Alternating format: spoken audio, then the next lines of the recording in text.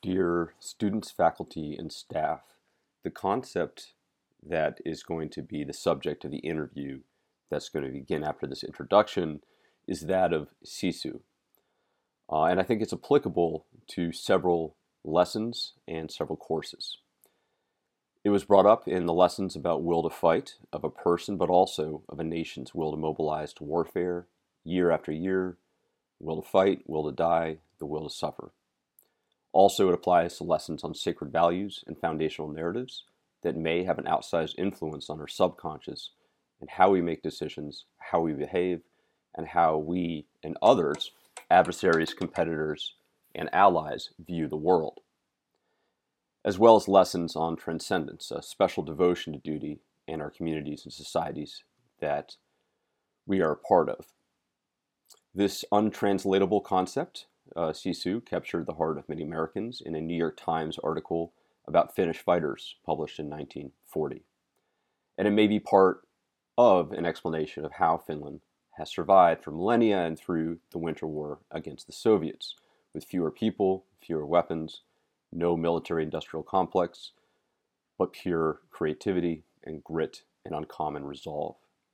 The idea of Sisu also plays an important role when we look to narratives and strategic stabilization. It plays a role when we look to communities and nations' abilities or ability to bounce back from hardship, resilience, anti-fragility, robustness. And importantly, what Sisu can teach us in our most difficult and darkest hours in our careers, when we become overwhelmed by responsibilities and duties and hardships, and how we can help facilitate similar quiet professionalism amidst chaos and violence in our younger leaders. Okay, so we are here with Emilia Lahti. She is an international presenter on topics related to positive psychology, courage, leadership, and inner strength. She's also a transformational mindset coach supporting individuals who are committed to cultivating compassionate leadership and integrity in their daily lives. Currently, Emilia is finishing her PhD dissertation for the Helsinki-based Aalto University School of Science and Technology, in which she is pioneering the research on the ancient Finnish construct of Sisu, denoting courage and determination in the face of adversity and the ability to unlock latent inner strength. Her work has been featured by the New Yorker, Business Insider, Scientific American, BBC, Forbes, amidst many others, and she's given talks at Fortune 500 companies such as Facebook and Salesforce, Stanford University, TEDx, and the list goes on. I'll make sure that her bio is linked in the podcast description. So I should say good evening, Emilia. Thank you so much for joining us. Now, you're in Bali, is that correct?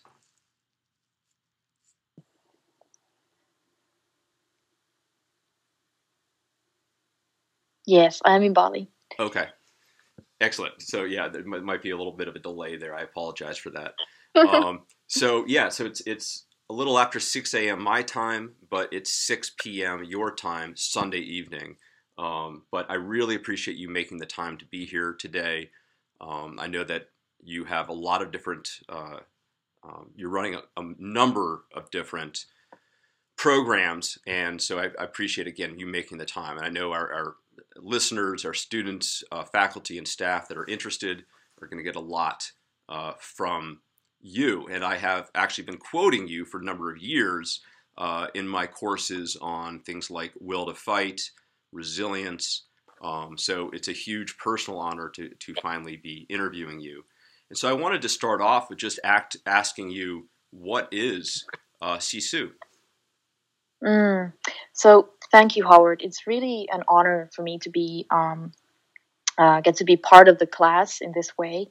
And when you asked the question that would I participate, my heart immediately said yes, and I made it a priority to make time for this. I'm very committed and passionate about bringing the message of Sisu to individuals who want to cultivate it on national level and in their personal lives. And I hope, it's my wish at this moment that this can be an informational moment for all of us, that there's knowledge around Sisu communicated by a Finnish person who's also a researcher on it, but also that it can be a personally meaningful moment for all of us, because first and foremost, we are humans living the life and going through all kinds of experiences. So that's kind of where I start. So Sisu, it's an ancient Finnish concept, goes back about 500 years, does not really have a direct translation, but Sisu kind of, you could say that it denotes this kind of, I'd call it intestinal fortitude, that it is almost like you could say that it's the embodied somatic counterpart of mental toughness, kind of connecting to a different power circuit than many of the concepts that we are familiar with from psychology. For example, many of us are familiar with grit, resilience, perseverance, hardiness, and they are all concepts that kind of fall in the category that they are cognitive qualities, which means that we use our mind to will our way through something. Now, Sisu is kind of a different caliber. Sisu is something that, figuratively, we could say that Sisu begins where perseverance ends. And so many times when I've lectured on Sisu abroad, where the people might not be familiar with the construct beforehand, and when I describe, the stories around Sisu from my own life and from people I've worked with, that it's really like when you are in that deep, dark forest and you're knee deep or neck deep sunk in the swamp and you feel like there is no way I can continue. And yet we do not give up. We take another breath. We allow another heartbeat, and we continue and we don't give up. And there's this thing almost like a second wind, what the American philosopher William James, he talked about energy in the times of crisis, and he used this concept of second wind, which relates to Sisu. We find this within ourselves in the deep, dark moment when we feel, when we think we have nothing more left to give. But in reality, there is so much more in the human experience and in us as living beings than what meets the eye. And so many people, when I describe this story, when you go through that dark forest and you finally reach the end of it and you see the new dawn, who have been there, they recognize what Sisu is. It's a very embodied, visceral experience. I'm a huge fan of John Dewey, who also is a philosopher, and he speaks a lot about direct experience. And Sisu really goes into that space that it's experienced by people in different ways, by different people. And it's always subjective. The limit of Sisu is different for each person. For some, I'm an ultra runner, so sometimes I say that, one woman or man's warm-up can be someone else's moment of Sisu, So we are very different in that, and it's important to also not compare each other with that regard. But more than that, open a space where we can discuss that. How do we cultivate the Sisu in each other, and really, also share these stories. But maybe I'll put a pause there. So that's fascinating. No, thank you so much, and thank you for providing both an example, but also I think a really interesting analogy. Something that I felt really interesting in your TED Talk, which I rewatched yesterday, and I hope all the listeners have time to listen and watch that as well.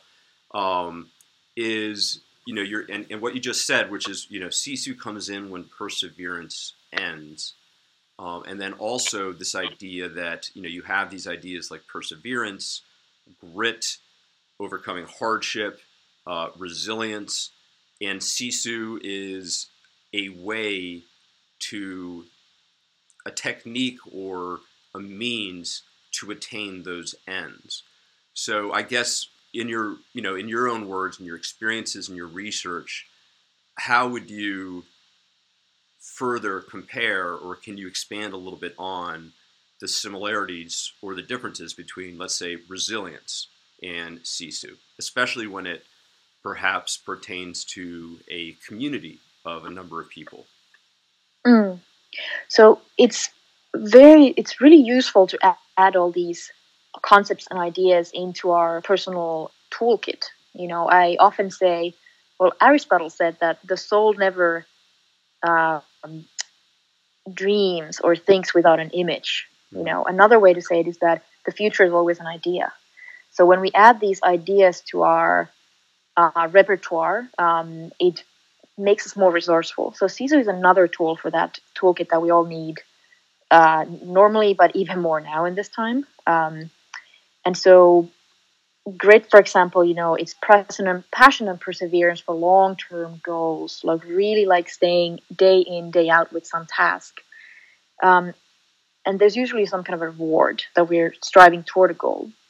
What Sisu is, it's more like what needs to be done in the moment without even knowing if there is if there's any kind of a reward or that we gain from it. It really literally means the next heartbeat, the next breath, and kind of like the staying power that we stay with a task. Now, and resilience, for example, so it means to bounce back from crisis or tragedy or adversity to start again. Sisu is more like, if we compare those two, it can be described that Sisu is what happens before resilience. So you're under the surface, you're fighting, and it is the action that happens before we can start anew. So Sisu can really lift us from those deepest, darkest moments. And on a national level, Sisu as a component of a culture can be a huge game changer. There's one story from the Finnish history, the Winter War, which I know that you have mentioned during your classes, yes. Or will mention. Mm-hmm. And so there's a very, very well-known example of how this tiny nation was able to endure and survive this massive invasion by an opponent that was many times bigger, their army and the number of tanks and all that. So it was an impossible situation. The nations looking at this situation outside were saying that this is a complete suicide. What this little tiny nation is doing. But they didn't take into consideration the power that an idea whose time has come, which is also a quote, what it can do to a nation, because it can act almost as this like binding force, like a glue, that when people connect their hearts with an idea, and especially when you connect your heart with an idea that goes beyond just being, I'll bring this grit now as another example again, and resilience, which are psychological terms that refer to some kind of a capacity within the human. But here's the curious thing about Sisu for nations, is that in Finland, Sisu also relates to an entire way of life and an entire life philosophy. So behind Sisu, there's also this connection to values. So when I've asked Finns what Sisu really means, there are topics like honesty, humility, integrity, doing what must be done, even when no one is watching.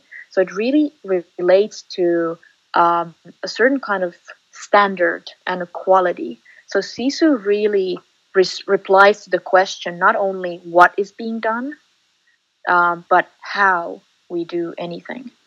So at best, when there's a group of people, be it families, be it teams, be it an entire nation or a global family, when we align our actions to this kind of way of life that seeks to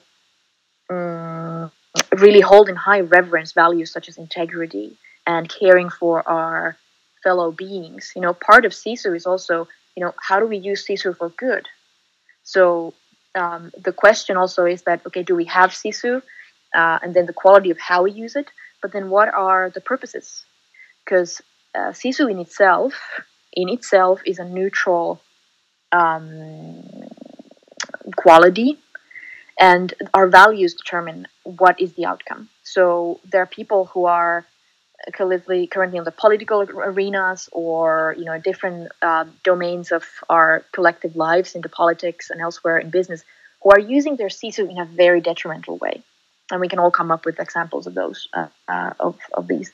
But when Sisu is used for good, and when it's in the hands of people who really care deeply about virtue, it can become an incredibly powerful tool for transformation on a communal and national level. And I'll just add this one more thing, that when I did my first research on Sisu, and this paper is out, it can be downloaded. It's an open access research paper, which you can link to our listeners. Absolutely. It's called Embodied Fortitude. Mm-hmm. And so it presents the results of one of the questions also, where I asked that the respondents, we had over 1,800 people who responded. And I asked that, what does Finland look like if people tap into their Sisu more? And they described a future or a nation where people are more hopeful, they are more integrated, more engaged with one another and what they're doing. And I think the most resounding sentiment from all the answers was that, utilizing Sisu leads to this kind of, it gives rise to increased social support. And they mentioned brave entrepreneurialism. That was one thing that kind of came out. So it makes people resourceful, and maybe, this is my hypothesis, because it kind of invites us to look beyond the visible reality. And we might look around us and say that I don't have any resources, I am depleted, all is gone. But in Sisu, there's really this magical component that it invites us to look beyond the horizon. And it gives rise to, it ignites hope. And hope really, really is the spark plug of all action. It is a potent force. So the message of Sisu is so important on communal level right now.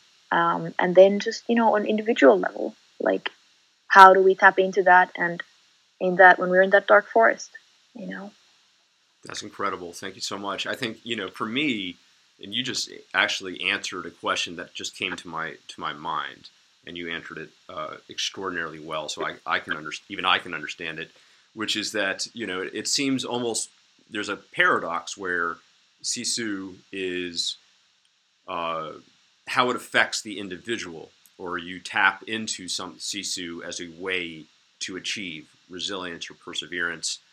But then it's also very, it relates to an entire community. So in one way, it's extremely at the individual level of the mind or the spirit or whatever we call it, but it also affects as a community. And I know, and you brought this up in your TED Talk, and before your even TED Talk, I had, grown up listening and hearing about Finland and Sisu from a 1940 article from the New York Times that talked about it.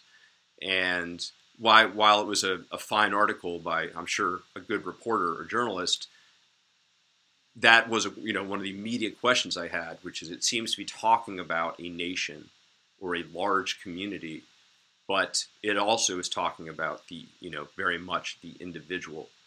So I have a kind of a bit of a silly question, and it just came to mind. This isn't something that Miss Lahti and I prepared, which is, year in and year out, there are behavioral economists that do these studies on what are the happiest countries in the world, what are the happiest societies in the world.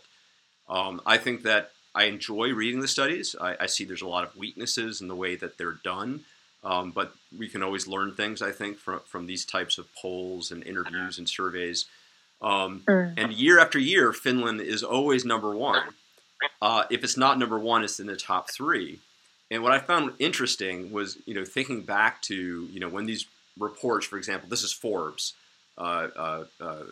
published this article about Finland being the happiest country in the world 3 days ago. And when the BBC or CNN goes to Helsinki and interviews people and say, why are you so happy? Many of the respondents are like, I'm not happy. I don't know what you're talking about. It's not something you think about. So I wonder, is this idea of Sisu could it be related to why Finland or Finns are happier people according to these studies year after year, decade after decade? What do you think? So, yeah, I love that you asked that question, because it is every year when we get the results, there is this conversation that ensues. And there was one brilliant article that I think it might have been my PhD advisor, Frank Martela, who wrote, and it was entitled that Finland is the happiest country in the world and Finns aren't happy about it. I think it was a funny title for the article. And so there are a lot of angles to this. I mean, first of all, how these studies are conducted, oftentimes they measure things like, infrastructure, how safe people feel, how well all the services function, and that's a really important thing, because it tells something about us as humans, that when we have psychological safety, we feel more happy, we feel more engaged, and we feel that we have more safety for risk-taking, and all kinds of courageous endeavors, So that's an interesting part in itself. Another thing that often comes to my mind is that as a Finn, we're quite modest, we are happy and we relish, very small, modest things. We are very connected to nature.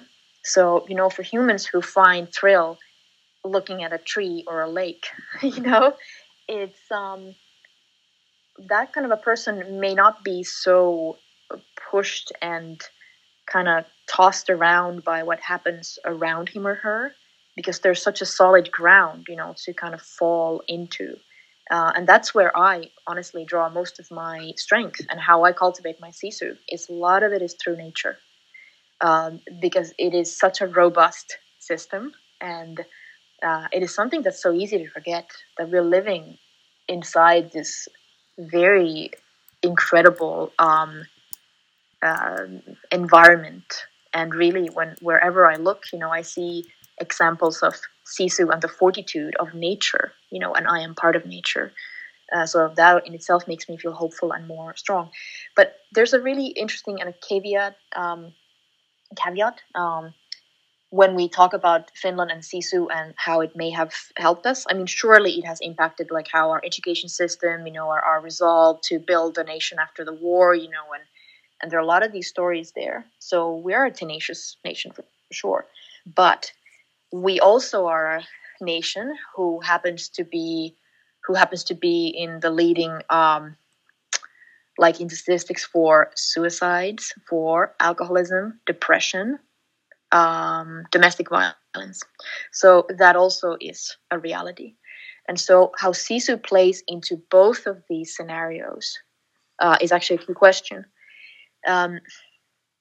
Because Sisu in itself, it can be beneficial, it can elevate the human and the nation, and it can really support us in doing incredible things and pushing the boundaries, going beyond, transcending, But it can also be detrimental for us if it is used incorrectly, and if we use it in a way that is not grounded in these good values, or if we have too much Sisu. So this is one of the key points of the research paper, and I really encourage people to check it out, because there's some really good stuff there, and it's based on these 1,800 responses that were analyzed. And so there were three themes that were apparent, where the harmful Sisu. So not all Sisu is good, and then harmful Sisu can be harmful in three ways. It can be harmful to the individual. Into the individuals themselves, where we push ourselves way too far. We get into a burnout. We take crazy risks. That we take the risk and we're not informed by reason. That we get stubborn and we get blinded by the goal we have, instead of tuning in and feeling into the flow of what is happening. I say that sometimes it might take more Sisu to quit something, or to reach out and ask for help and say, like, I can't handle this. Especially in a culture in Finland, we have this very strong culture of Sisu where it can sometimes be very difficult to ask for help. at the expense of losing face. And that's the negative side of Sisu. And that is the culture that I am determined to illuminate or bring into light and bring more of this healthy Sisu that I call gentle power, which combines this strength and toughness, and the resolve that we have, but also the ability to be flexible, to be soft, to honor ourselves. We need both of those. The yin and the yang, you could even say, the softness and the toughness. And so a culture where we don't also discuss these, the healthy side of Sisu and how to cultivate it, it's in danger of creating a system and a culture that's very cold, where people are left alone and it's hard to reach out and really build that community. So both of those things, Finland topping these charts and then struggling, it is a reminder in my mind to myself and to everyone, that it's up to us to first and foremost to really, it's an invitation to know ourselves. The ancient Greek wisdom that's carved into the temple of Delphi, know thyself. Everything roots to our ability to self-reflect. And as intelligent beings, we have this advantage that we can do that. And so Sisu is also intelligence, and it is about informed action. I'm thinking of The Art of War, and Sun Tzu, and the very often quoted part, which is that if you want peace, prepare for war. So there's a similar idea to, with Sisu, that when we are smart enough to practice beforehand, when we incorporate practices into our lives, which we can go into after this if you want, or later, but bringing and cultivating a space where Sisu can exist as a beneficial, elevating, constructive capacity can really, really be a game changer. So for the future for Finland, I really hope that we get to also speak to the numbers, and the statistics that are behind these statistics and gallops, to people who, when you go and ask, are you happy? And they say no. Well, we need to do something. Mm-hmm. That the actual human life and the experience is something where people can find and feel meaningful and feel safe and feel fully expressed, So those are some of my thoughts on that. I kind of answered really broadly there, but I hope it's helpful. Very helpful. I really appreciate that. Thank you. And that elucidates, I think that brings clarity to me on a number of seeming paradoxes. One of the things that and why I'm thrilled to be speaking with you for a number of reasons, but it's that many researchers seem to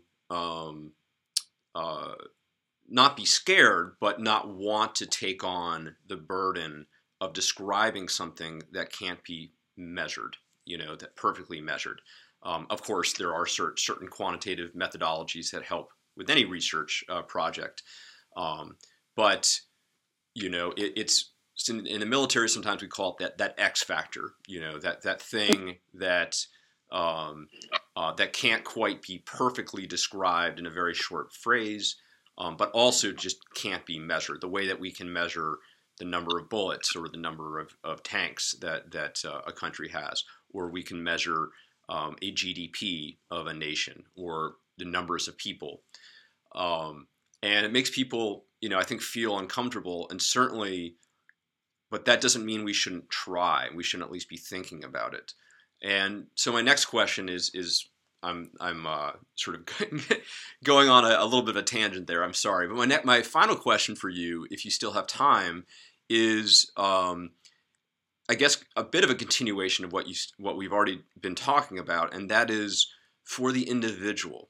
So many of our listeners, our students, have been, especially in the military, but also civilian service folks, have been in combat. They've been, the United States has been at war for about 20 years now, 2 decades. We're seeing already our next generation, our children, fighting the battles that we had begun. And And in addition to that, in addition to having been through things that no human being should have to ever go through and endure, they also, as especially for those that have command and that have a lot of responsibility, and anyone who's had a command will understand what I'm about to say, and I'm sure that you and the number of projects that you have run understand this as well, which is it's very isolating being at command, where you have nobody, you have, especially if you are geographically far away from people that could be your peers. It's a very, very isolating thing where you have so much responsibility and it's only you. You can't really open up and speak to people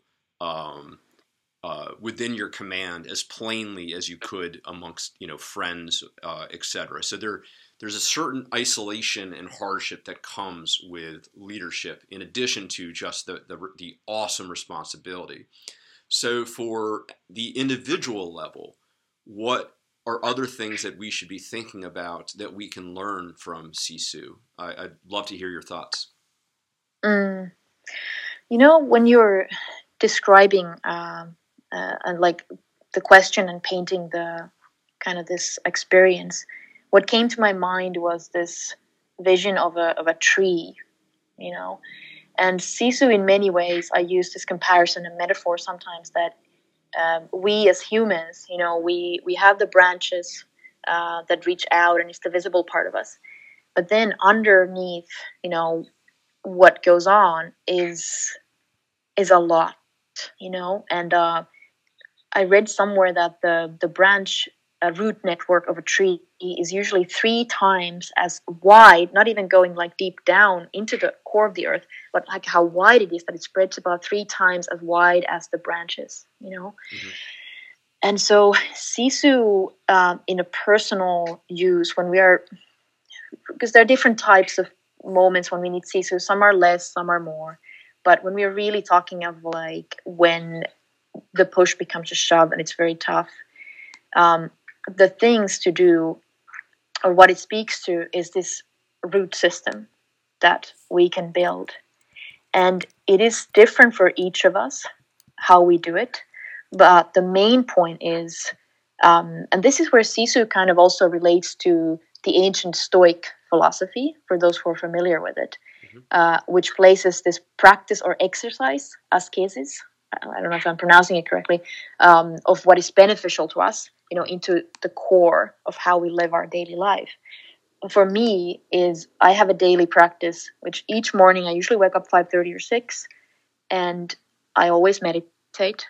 I always find like a point of connection within myself to really ground to my root and to my life force. In Eastern philosophy, life force is discussed a lot, and it's a core of the martial arts traditions of Chinese and Japanese. For example, in the Chinese tradition, it's called the lower dantian, where we can cultivate and we can store our qi, the life force. So we all have this life force. There are techniques which we can all discover for ourselves, which do vary, and there's so many of them. The main point is really to find a way that is inspiring to us to do so. I mentioned nature earlier. Nature has been one of my biggest teachers in my life. And when I was a couple of years ago training for this quite a feat, to run the length of New Zealand, which is 1,500 miles in 50 days. And people sometimes ask me that, did you have a coach? And well, I had a coach for 2 or 3 months when I was also training to do an Ironman. But other than that, my coach and my mentor and guide was nature. And I really want to encourage all of us to look around us, look above, look below, and see, because when nature becomes our guide, we have an infinite supply of teachings. There's never a moment where we can't tap into something. The earth beneath our feet, how much strength we can pull out from that, the infinite sky above us. Like part of Sisu, when it gets activated, is also when we feel this connection to strength higher than ourselves, beyond ourselves, because we are part of a huge network, whatever anyone wants to call it, but we're not these isolated beings. So that's one point. Secondly, something that I've been doing a lot recently is breath work, and really connecting to our breath as the source of life force. And it's mentioned again in like all these ancient traditions, from the Indian tradition to pretty much like all older cultures have a word for life force and the breath in itself. So I guess to make it kind of very short is that I would say the challenge with us humans, because we already hold the Sisu within. Sisu is not something that is lost. So I never say we need to find Sisu. Sisu already is within us. It's just that we sometimes forget when life gets busy, and we fix our gaze in what is not working, and we can go into these downward spirals, and things start really feeling lonely, and that is the stuff that really can paralyze our thinking and our mind. So that's why Sisu is so much about knowing ourselves, knowing what we can connect to within our own lives or in our surrounding, so that we can kind of plug into that life force, because it is always there. And one practice that I recommend often in companies, and some companies have adopted this, is to form, so this is when we can connect with others, and then this exercise can actually act as something that can be helpful when we are alone, so it can inform those alone moments. But forming these little triads, or forming small groups of people with whom we share these moments of Sisu from our lives, that we really get to remember the moments when we have transcended, when we have overcome, because it's so easy to forget that we have these moments. But when we do remember those, we can draw from them in those moments of isolation and extreme difficulty. So I guess that is one of my messages, really, that I hope that this moment that we are sharing now together, that this partially can also act as something that activates this remembrance of the Sisu within all of us, really. Like, we are truly powerful beyond what we think we are. And for myself, how my journey with Sisu started was that I nearly died as a result of physical violence. And going through that experience, it made me ask the question that how do humans overcome extreme adversity? How can we even be able to activate and use adversity as a fuel? So not only survive it, but that energy that's coming, how do we transcend it? Kind of like in Aikido, what we would do, which is, I practice Aikido, a Japanese martial arts. So the energy that comes your way, you don't resist it, but you find the opening and you see where it's going and you send it off its way. So you kind of ride it and you use it. And so finding these tools that work for each of us, and especially beneficial, I found nature that can really allow me to get on that wave and remember this truly, truly resourceful, creative, powerful nature that I have and we all have. That's incredible. Thank you. And I just want our listeners to know that I did not pay Miss Lahti to say the things that she just said, because, wow, you have no idea how this is going to affect our listeners, because we have so many folks, of course, are lifelong practitioners of different martial arts in Washington, D.C., I should say. I don't want to speak for all Americans, but we mispronounce it as Aikido, and that's not the correct pronunciation, as I found out when I lived abroad in the East. But a lot of our folks we have, for example, the Marine Corps Martial Arts Program, known as MCMAP, but a lot of people do Brazilian Jiu-Jitsu, Japanese Jiu-Jitsu, Judo, and also as a way to understand strategy, whether it's a life strategy or strategy in warfare, which is, how do you take advantage of certain flow, if you will? How do you allow an adversary or competitor to collapse under their own weight? And it's interesting you brought up the idea of qi. I actually have a number of lessons. One of my lessons is called qi, as a way to try to understand a little bit, an introduction to a part of a culture within China, and to better understand,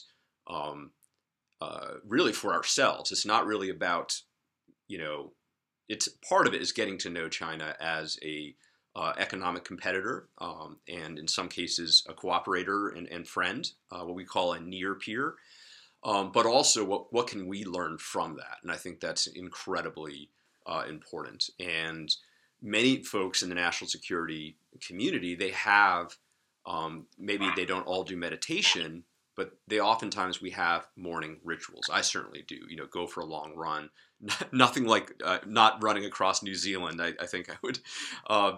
You said earlier that Sisu for some people is like a warm up. I think your warm up would be like my Sisu. So that's incredible. But people oftentimes will go have a morning routine. They'll go run out in nature. They make this. You hear some of the famous warriors, from people that came retired from the Navy SEALs or the Marines, and they talk about things like waking up early, having a morning routine, grounding yourself, and what I think is especially interesting. So you've hit on so many different points that are actually part of our curriculum. So again, I did not pay Miss Lahti to say the things that she did. But another thing that I think is fascinating is I love the analogy that you described so well of a tree having this vast root system, this thing that is beneath you and allows you to grow taller and reach wider because you have a strong root system. And I use that analogy to try to understand narratives. But after this talk, I think I'm going to. You've gotten me interested. I have a lot of research questions that I'll email you later on. But I did want to, at the end here, because we've taken up so much of your time, the first thing is I wanted just to double check that the paper that you talked about earlier, is this the paper in IJW Embodied Fortitude? Is that the one that you mentioned earlier?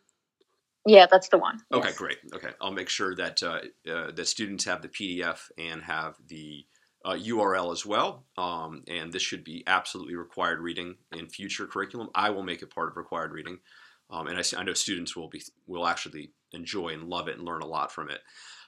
So the last thing I wanted to ask you is, what types of things are you currently working on, and how can we follow your career? How can, for example, perhaps whether it's our corporate partners or certain agencies or departments, how can they reach out to you as a speaker, as a practitioner, but also an activist, but also as a scholar, to provide, whether it's a leadership workshop or it's understanding this idea of inner quiet strength, gentle powers. That's what you said, right? Gentle powers. Yeah. Okay. Yeah. And sometimes we call that quiet professionalism. Sometimes in the military. So, what are ways that my students, after they finish their university, so in a couple months they graduate and they go back to commands, can they reach out to you? Obviously, in an age of COVID, it'll probably be through Zoom or something like that. But to learn more, to follow your career, to know, for example, future publications they should be on the lookout for, and if they can again maybe join one of your workshops, or best of all worlds in a post pandemic world, bring you to speak with our national security leaders and also our warfighters. Yes, absolutely. I'm a very approachable person, so with a really welcome welcome ideas, and collaborative proposals around this. Right now, what I'm working on is really this very, very curious and very nuanced intersection between strength and softness. And how does that play out in the daily life, in leadership? I'm currently part of this very interesting training called the Art of Relating, Art of Being Human, and we're doing this 4-month-long leadership training, really to see how authentic relating applies to real life, or applies to all kinds of situations, and through communication and being really truly present. And I'm seeing how that relates to Sisu, to our inner strength, also the courage to be authentic. Yesterday I had this idea, and I think I'm going to use this as a concept, but there's external courage, which are the things that we do, which are visible. They sometimes can end up in our CVs, and we get rewarded for them and applauded sometimes. That's, for example, Emilia running 1,500 kilometers across New Zealand. It's a visible thing. Yeah. But then the other journey that we all go through is the internal courage, which are the thousands and thousands and thousands of miles that we go within the other way. And that's something that's private. That's in the space of our own human experience. And that's something that's not visible necessarily to anyone else. And that's the space where, how do we know when when power turns into force? When we go from this place of fluently expressing our Sisu, that it becomes actually something that starts to imprison us, that we go from, I think good comparison for it is like when power turns to force and there's this certain rigidity. So I'm very, very curious on understanding how to communicate that and continue developing the training on that, because it really can add to our understanding of leadership in different kinds of moments, because it really comes down to our own human experience and our personal leadership and personal management. Everything comes always, for me, down to that. And then it gets applied to the real life. So I do one-on-one work with people. I work with people from military, from the Olympic committees, companies, mothers, fathers. It's a really broad spectrum, because life force is really something that relates to every single human. So I'm very open to that, to some degree, because I work with very few individuals at the same time. I'm writing the book right now called Gentle Power, and it's really about how the working title for it right now is Gentle Power, a revolution in how we think, lead, and succeed. So it comes from this point of view of introducing this balanced way of doing things, instead of the maybe more traditional grinding and pushing. But how do we do these things in a way that really, really creates sustainable value? And it's based on psychological safety. It's based on truly connecting on human to human level, because it benefits the people around us, but it also makes our own journey more meaningful and more connected. So those are some of the things. And I think the best way to reach me, for anyone who feels the call, is I post most of my stuff on Instagram, where I am at emilialahti.official. And also all my links are found at my website, which is www.sisulab.com. And emilialahti.com comes to the same place. And I pretty much have all my links to all my social media stuff there, so that's pretty easy. Yeah, by the way, it's a great site for students that work on communications and marketing and branding. It is a brilliant website. I think it's something I've actually used in the last few weeks when I talk to people about website best practices. I'm like, this is the platinum standard, by the way. So absolutely blown away on how it's very interactive, and it's just extraordinarily, totally off topic, but it's an extraordinary website. Emilia, I cannot thank you enough. I look forward to, I heard that your book got picked up by a publisher, so congratulations about that. Can't wait to buy and read it. I can't wait to continue following your career following your research, your blog, certainly Instagram, and thank you for everything that you do. I think there is so much relevance at a network level, at a community level, but also at the individual level that I know our students are going to find incredible value in this. And I hope that they come back to this interview time and again to reflect on the importance of especially something that you said that really caught me was that Sisu is not something you have to find. It's something that you have, and that it's something that you want to find a way to tap into. So I think that's absolutely amazing. I want to thank you so much. I hope it's a great evening there in Bali. We're having some pretty good weather in Washington D.C., but it's not Bali. So and I'll stay on after I push end in the recording. But again, I want to thank you so much, Emilia. And if you're ever in Washington, D.C., I have a College of Information Cyberspace coin for you. As the very least that we could do for you taking up now a full hour.